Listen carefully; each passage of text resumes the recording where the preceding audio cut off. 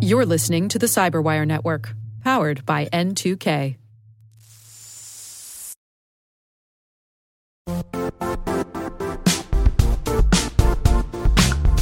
Don't struggle to align your organization's cybersecurity with business risk. Get the only solution that goes beyond reacting to threats with vulnerability and risk monitoring. You need the next evolution of MDR, and only Critical Start delivers it. Critical Start doesn't just monitor and respond to threats. They put you in control by detecting suspicious activities, quickly responding to contain threats, and identifying your most critical assets and protecting them against vulnerabilities and exposures. With continuous visibility, expert guidance, and measurable risk reduction, Critical Start has redefined what it means to manage cyber risk. Demonstrate provable security maturity to your leadership while positioning your program to achieve the greatest risk reduction per dollar spent. Stop fearing risk and start managing it with Critical Start. Visit criticalstart.com and request a demo today. That's criticalstart.com.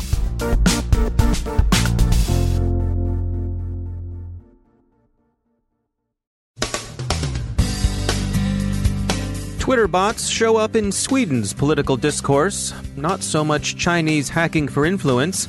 Beijing seems to prefer funding sympathetic cultural and research centers. 130 million hotel guests have their PII offered for sale on the dark web. Medical device vulnerabilities are disclosed, and hospitals are urged to patch. Nexus Zeta faces charges in a U.S. federal court, apparently in connection with the Satori botnet.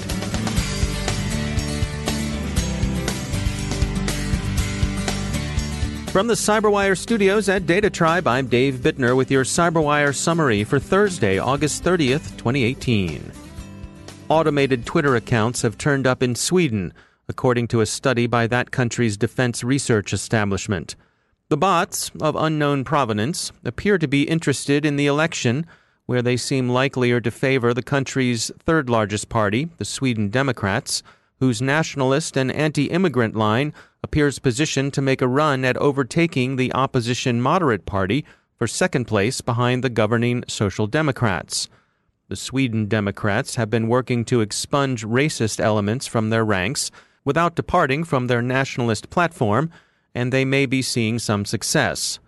The bots, wherever they come from, seem to like what's on offer. The U.S. FBI says that it doesn't have much evidence supporting recent reports and presidential tweets that Chinese intelligence compromised former Secretary of State Clinton's insecure private server. Observers say that doing so would represent a departure for Chinese espionage, which has specialized in intellectual property theft.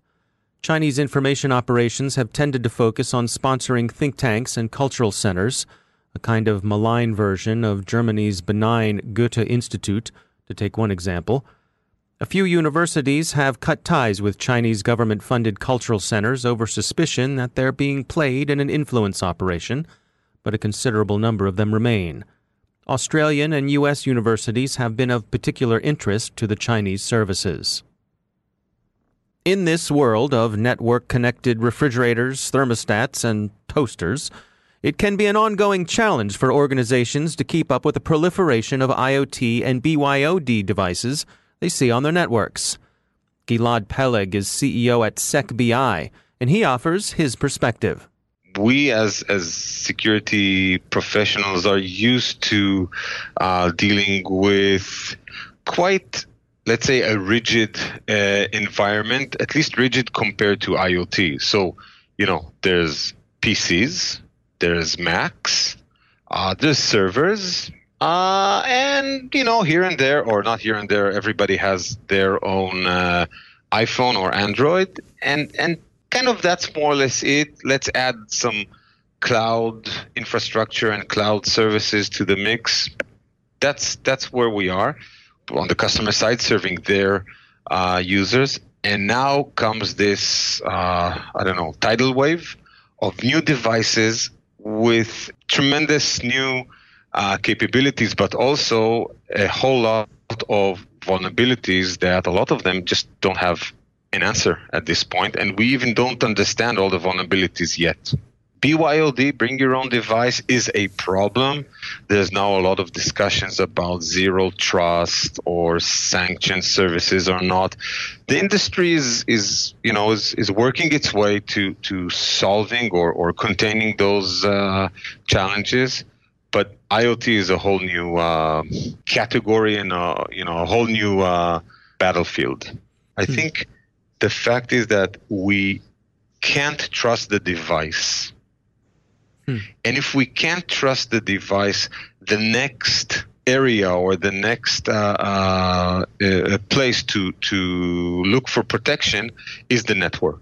If I'm an organization or if I have to consult an organization, I will tell them, look, if you can, buy IoT from a brand name.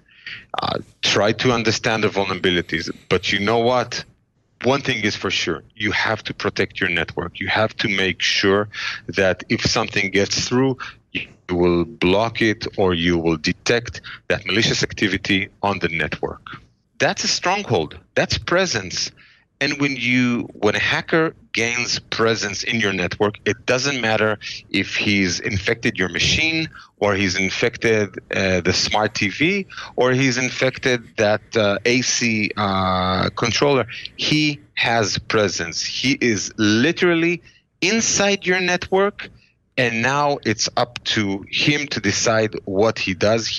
We like to say he owns your network, and the only thing you need to do right now very quickly or as quick as possible is to detect that.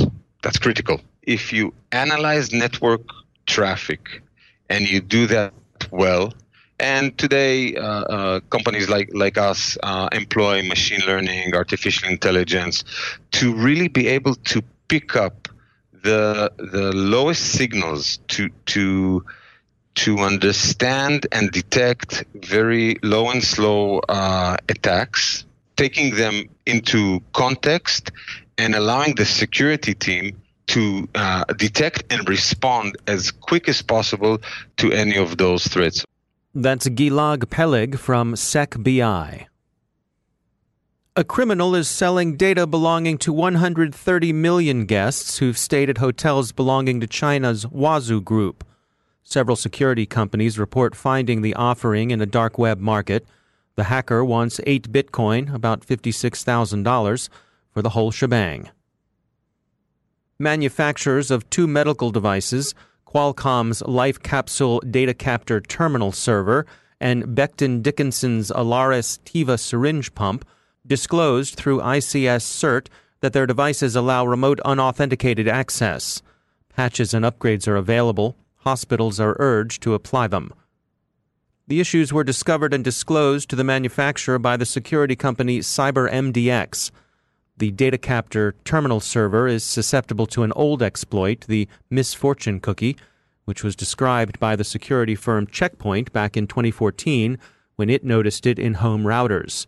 It's since cropped up in other IoT devices. This issue arises in the ROM Pager software from AllegroSoft that's used in Data Captor. The misfortune cookie allows an attacker to use an HTTP cookie to write to arbitrary addresses in device memory and to do so without authentication. The Data Captor terminal server is a medical device gateway that connects monitors, respirator, anesthesia delivery systems, and infusion pumps to a hospital network. There are several disturbing possibilities in the misfortune cookie: denial of service, unauthenticated login, privilege escalation, arbitrary code execution, eavesdropping, compromise of patient information, and so on. The most disturbing possibilities are that device functioning might be altered, thereby threatening patient safety. The Becton Dickinson Alaris syringe pump issue, also noted by CyberMDX, also could enable an attacker to alter device performance. In this case, a hacker would abuse a proprietary protocol to gain unauthenticated access to the device, at which point they could start or stop the pump, alter the rate at which it delivered drugs, or even silence alarms going to nursing stations. Again, it's worth noting that the latest versions of these systems don't suffer these vulnerabilities, but it's an old story in IoT security. People often bucket along with older, vulnerable versions, and the devices themselves are easily overlooked and may be difficult to upgrade in any case. A young man has been charged in connection with the creation of the Satori botnet, but observers wonder if he really had the technical chops to do the crime. Here's the case. Toronto resident Kevin Karan Shushman has been hauled before the U.S. Federal District Court in Anchorage, Alaska, by teleconference, and charged with 2 counts of violating the Computer Fraud and Abuse Act by installing malware into non-cooperating systems between August and November of last year. The charging document doesn't name the malware it alleges he installed, but the Daily Beast thinks signs point to the Satori botnet. Mr. Shushman had been active in various online hacking communities under the nom de hack Nexus Zeta. Checkpoint researchers noticed Nexus Zeta's chat requests for help in setting up a botnet, and eventually the pseudonym was traced to him. Some doubt that he had the technical chops to pull off something like Satori. He's set to fly into Anchorage to face the court in person tomorrow.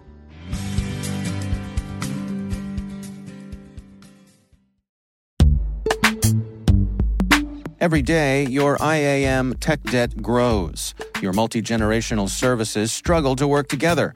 Building an identity fabric can fix this. It makes all your identity tooling stronger and allows you to connect any app to any service you want to use, with zero coding, zero maintenance, and zero app downtime. Strata's identity orchestration platform separates the identity logic from your applications, so you can optimize existing IAM tools and manage them in a single control plane. Now, every vendor, standard, and architecture work together.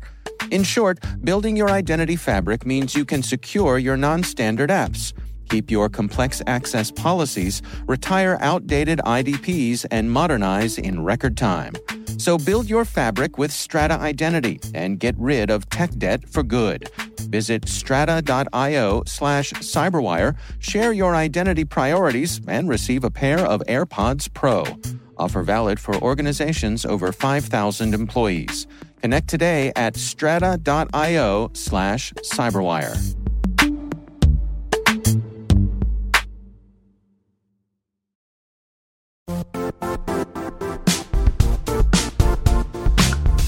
The IT world used to be simpler. You only had to secure and manage environments that you controlled. Then came new technologies and new ways to work. Now, employees, apps, and networks are everywhere. This means poor visibility, security gaps, and added risk. That's why Cloudflare created the first-ever connectivity cloud. Visit cloudflare.com to protect your business everywhere you do business.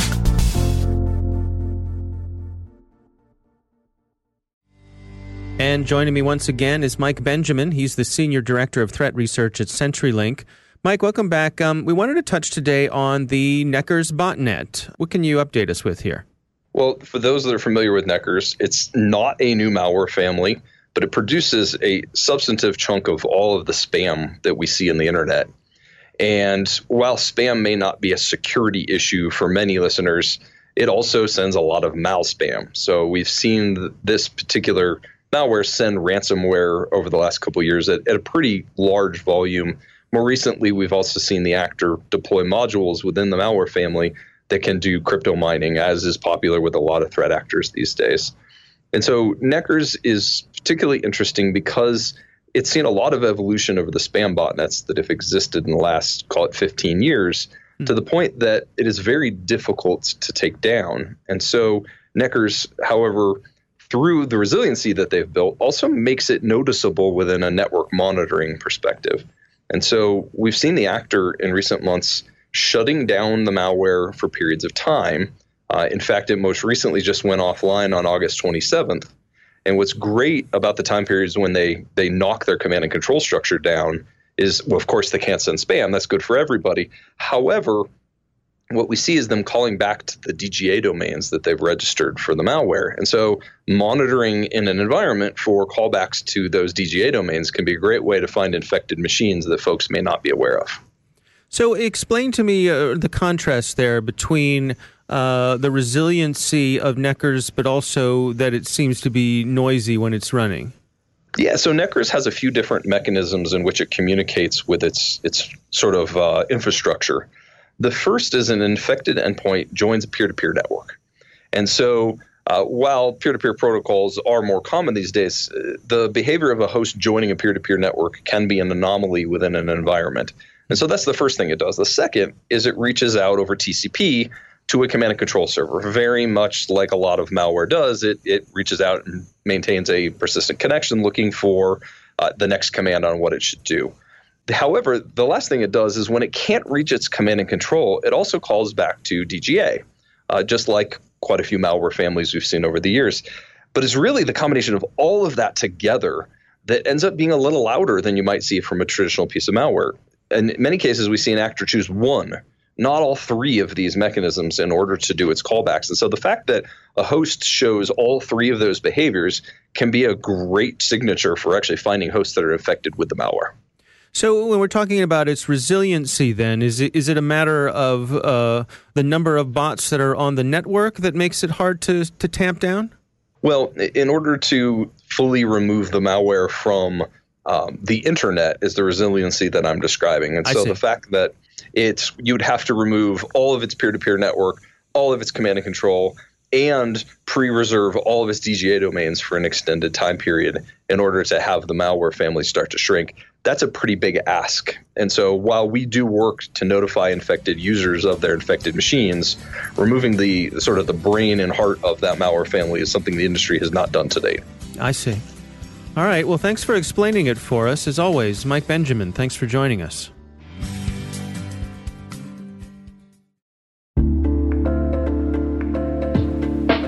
Are lengthy security reviews pulling attention away from your security program?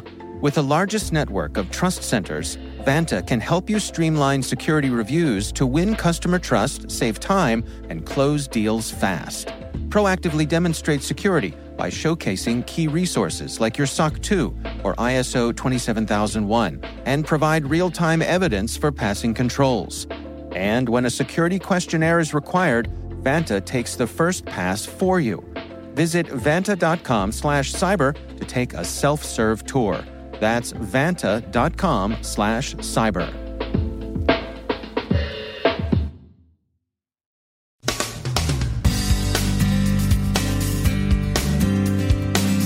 And that's the Cyberwire. For links to all of today's stories, check out our daily briefing at thecyberwire.com. And for professionals and cybersecurity leaders who want to stay abreast of this rapidly evolving field, sign up for Cyberwire Pro. It'll save you time and keep you informed. Listen for us on your Alexa smart speaker, too. The Cyberwire podcast is proudly produced in Maryland out of the startup studios of Data Tribe, where they're co-building the next generation of cybersecurity teams and technologies. Our amazing Cyberwire team is Elliot Peltzman, Puru Prakash, Stefan Vaziri, Kelsey Bond, Tim Nodar, Joe Kerrigan, Carol Terrio, Ben Yellen, Nick Valecki, Gina Johnson, Bennett Moe, Chris Russell, John Petrick, Jennifer Iben, Rick Howard, Peter Kilpie, and I'm Dave Bittner. Thanks for listening. We'll see you back here tomorrow.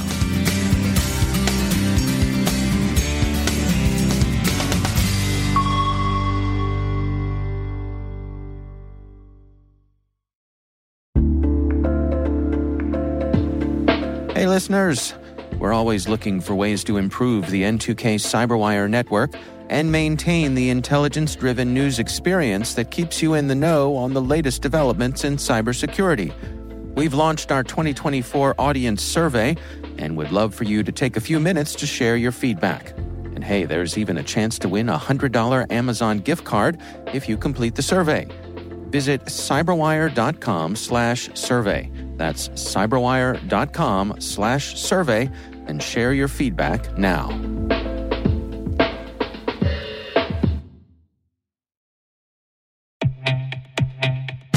And now a word from our sponsor, SpyCloud, the leader in operationalizing cybercrime analytics. Traditional threat intelligence is a thing of the past. Cyber criminals are stealing vast amounts of credentials, session cookies, and financial data every day, and it's hard to keep up. SpyCloud is the trusted partner businesses turn to fully understand their darknet exposure risk and neutralize threats before it's too late. SpyCloud alerts your organization as soon as an employee or customer's data appears on the dark net, so you can act faster than bad actors to prevent cyber attacks like ransomware, session hijacking, account takeover, and online fraud. With insights from the industry's largest repository of recaptured data, protect the digital identities and systems most important to your business.